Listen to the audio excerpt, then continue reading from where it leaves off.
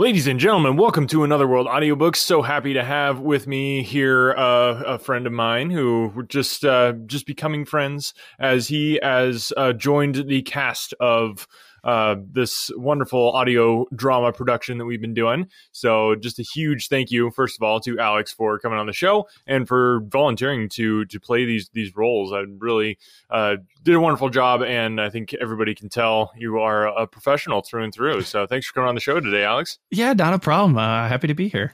This is neat. Yeah. Why don't you tell everybody like what roles you had and kind of your reflections on the production side of things. Okay. Well, I play Old Joe and the debtor in Stab 4. It was great because Christmas Carol is one of my favorite stories. And Nice. when I saw the opportunity to be a part of this and to give back to people with this wonderful story, I thought, go for it. My ideal image, like the top tier that I hold for this story is Scrooge with Alistair Sim. It's one of the classic tellings. So that's kind of what I tried to base my takes of the characters on. And it was a ton of fun, and I can't wait to hear the whole thing put together.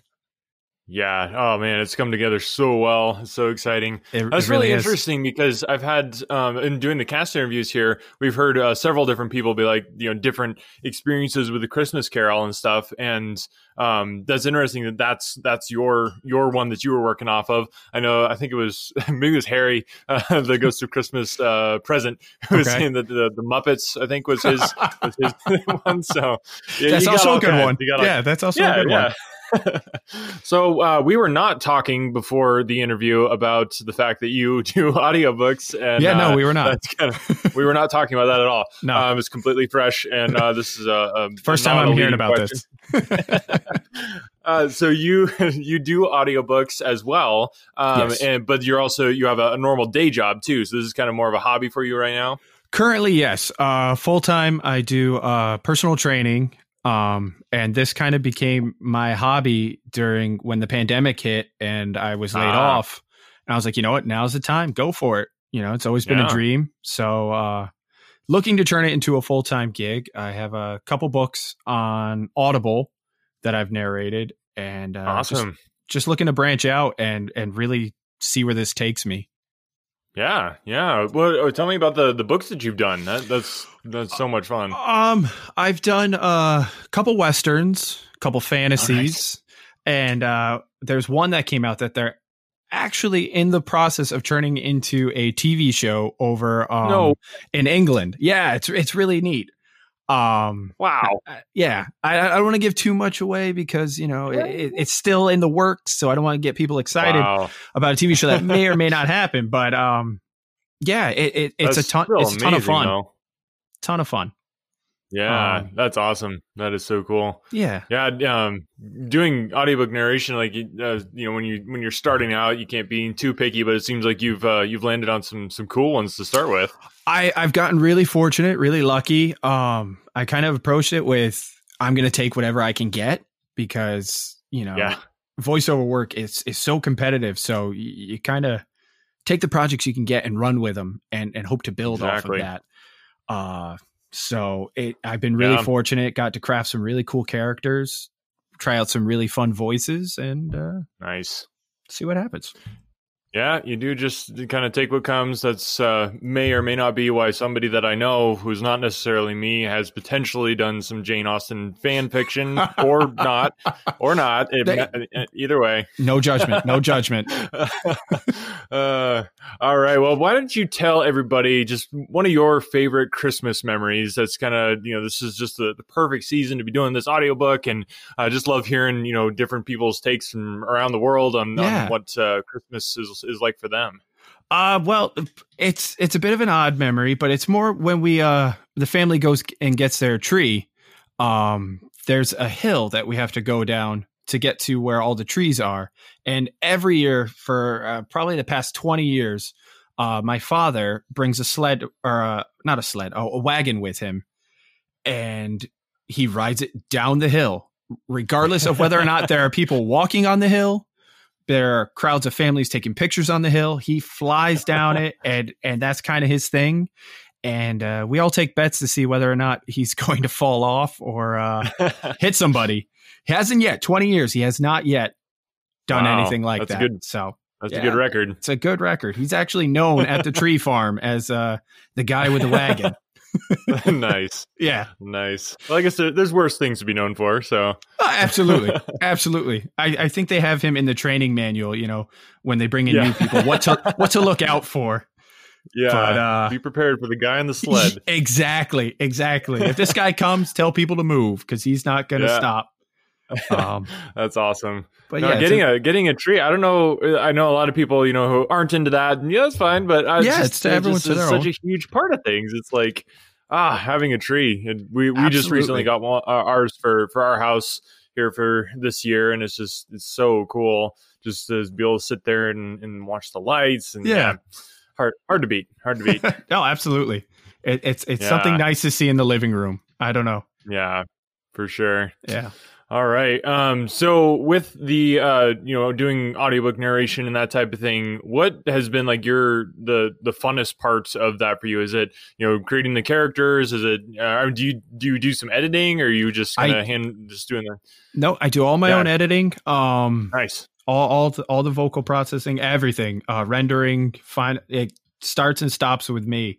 The funnest part I'd have to say is definitely crafting the characters, trying to figure out based on physical descriptions and just reading their dialogue. Like, all right, how is this person going to sound? Are they a bigger person, so they have a little bit of a slower talk, or are they more upbeat, so they're talking a little bit quicker? And you have to figure out, okay, how am I going to put some pauses while they think about what they're trying to say, but it comes out so fast.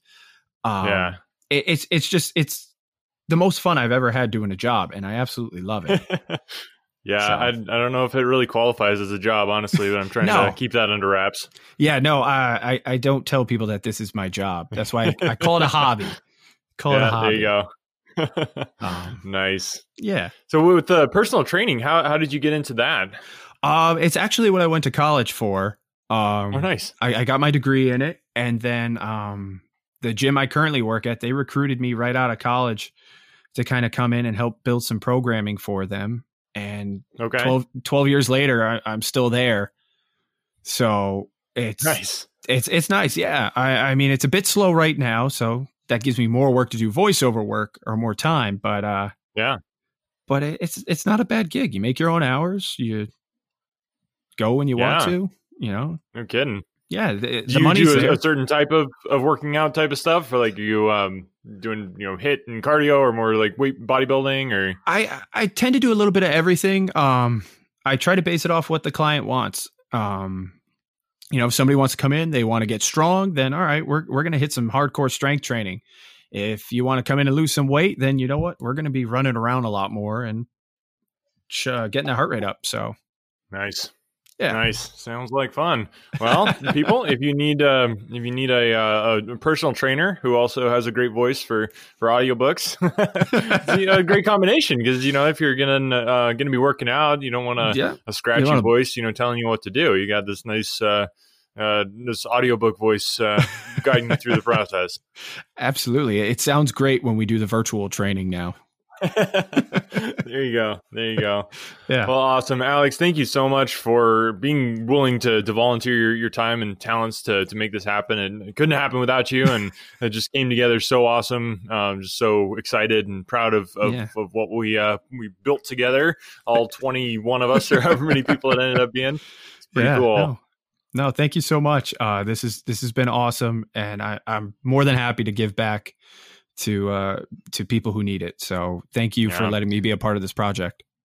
Yeah, well, thank you. And do you want to tell people, like, is there a good spot for people to connect with you on social media, or check out some of your work and that type of thing? Or? Yeah, you can find me at you can find me on Facebook.